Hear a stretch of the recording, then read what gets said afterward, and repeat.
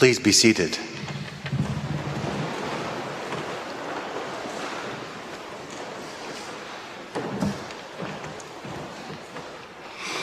Walter Wink, who died about 10 years ago, was an American biblical scholar, theologian, and activist who is recognized as an important figure in progressive Christianity. Pardon me. In his later works, he explores what it means to be human, going so far as to suggest a kind of porosity between human experience and that of the divine.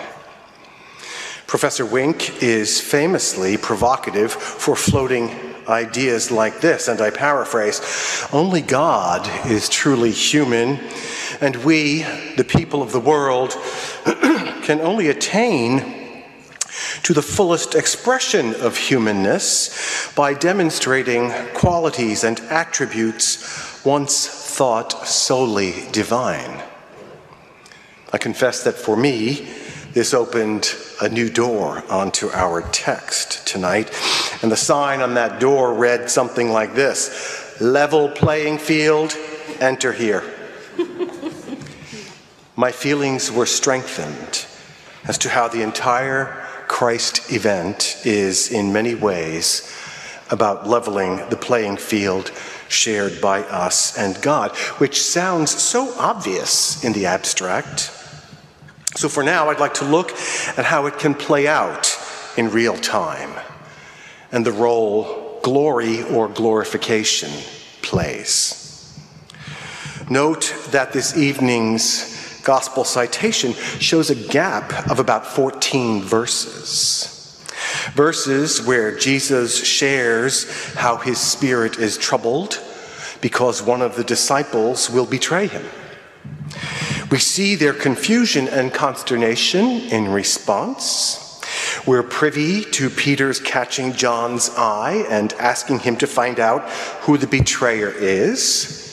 And we see how Jesus answers by feeding Judas from his own hand and then invites him to put the final wheel in motion that will bring about the passion, crucifixion, resurrection, and indeed Jesus' ascension.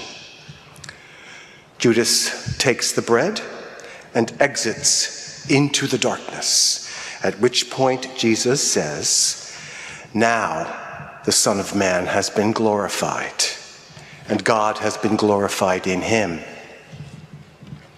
Using this version of the text, I've been quite comfortable interpreting glory as having to do with Jesus' volition in that moment, that he chose to submit, note that word, to God's purpose, even though it meant unspeakable pain on several levels.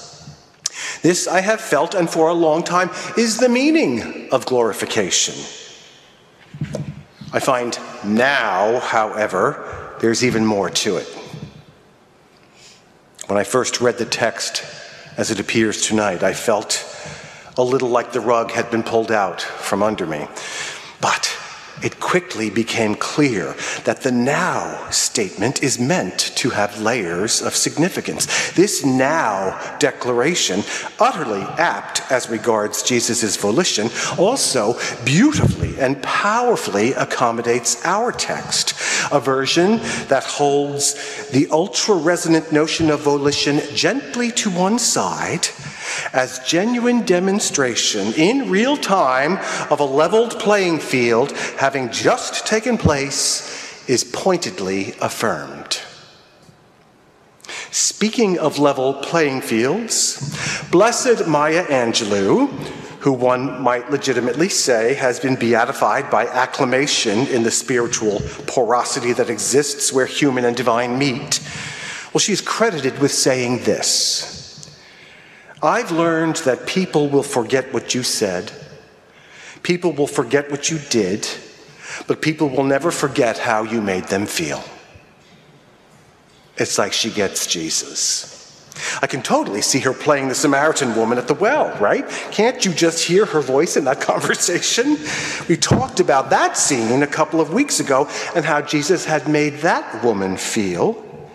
and how her feelings were involved, and he knew it, as she got inspired to know him more deeply, and not only that, to bring others from her community into the mix of love and spirit, into that porous place where human meets divine. And we wondered if that didn't have an awful lot to do with how to embody loving a neighbor. Tonight's scene is quite a bit later in the story, but Jesus is still doing what he does. Can you imagine how the disciples must have felt as they all sat down together at table? Throughout even John's gospel, there's no shortage of kingly expectations among them. Such was the understanding they shared about what Messiah should represent. Add to that 3 years of signs and wonders, and it's not hard to imagine that in the upper room that night, during their last supper together, there could have been some pretty stubborn vestiges of hope among the bros for a hat trick, a surprise show of clout. But instead, during the supper, and rather in keeping with his proclivity toward the arresting language he so often uses to give pause, Jesus proceeds to perform an act that is entirely out of keeping with socially accepted power dynamics. He does what a slave would do. We have an idea of what Peter was feeling, but imagine Simon or Bartholomew or Thaddeus, what they must have felt. It's probably safe to say that they held Jesus in an esteem higher than any other person they'd ever known, and that they may have been shocked and even disappointed at first as he began to wash their feet. But can you also sense how they may have softened into being utterly and completely moved by thoughts of grace?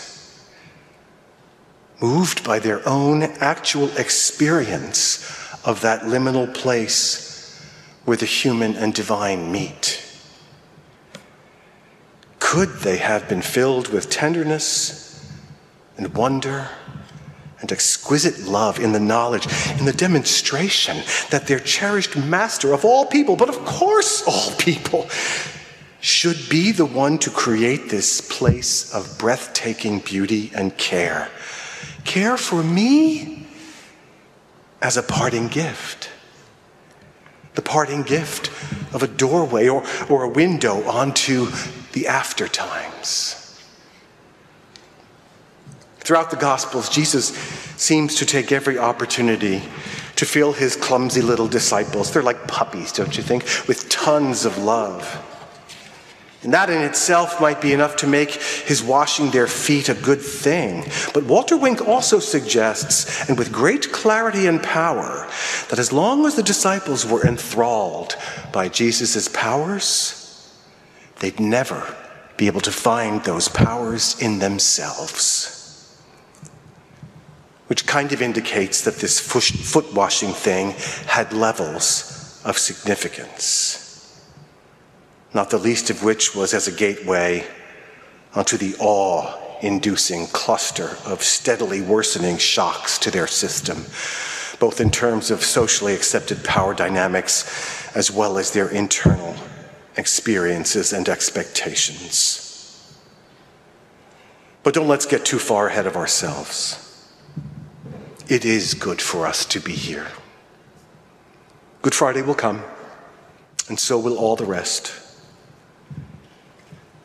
Maybe we can let it be enough for right now to abide in how the disciples may have felt. Cherished, cared for, brought to a new level in relation to God. Some of them may have even caught on by this point to how Jesus is modeling for them. They may well have begun to see themselves as servants in the after times. They may even have been growing in understanding of what it means to inhabit a level playing field with God. Understand what it means to be human the way God is human, according to Walter Wink. Understand what glory means, according to John.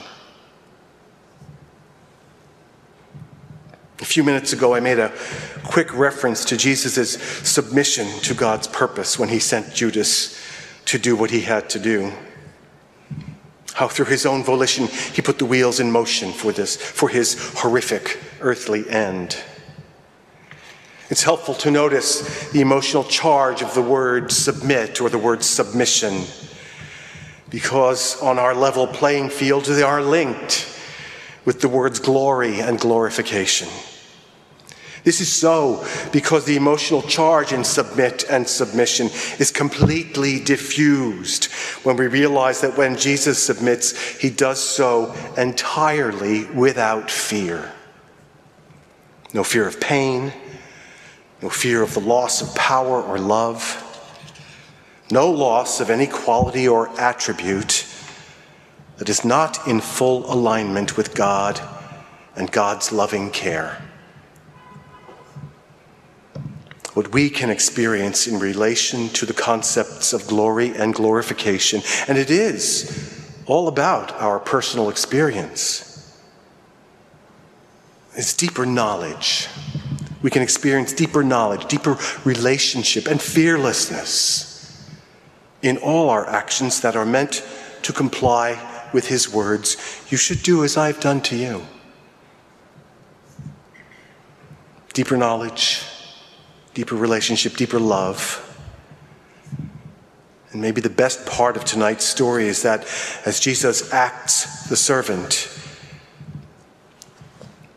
he's drawing his friends into an immensely resonant, incarnational experience of receiving love from God,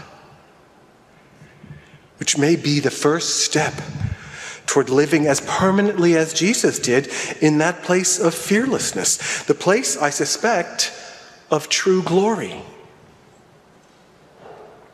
Now you have before you two opportunities to experience such resonances. If you are so moved, come in your now to have your feet washed. And as you do, notice what is present. See if there is cherishing and wonder and exquisite love. And then do the same with the Eucharist. Notice what you now bring with you and what you find. It's a question for all of us. My dearest clergy sisters, as you and I, as we all move through the porousness of this time and space together, let us be especially mindful of how it opens a doorway onto the after times for us. How what we bring here and what we find here can be taken with us through Good Friday, the great vigil, a glorious Easter morning, and into the world. Because I think for everybody, that's exactly what Jesus has always intended.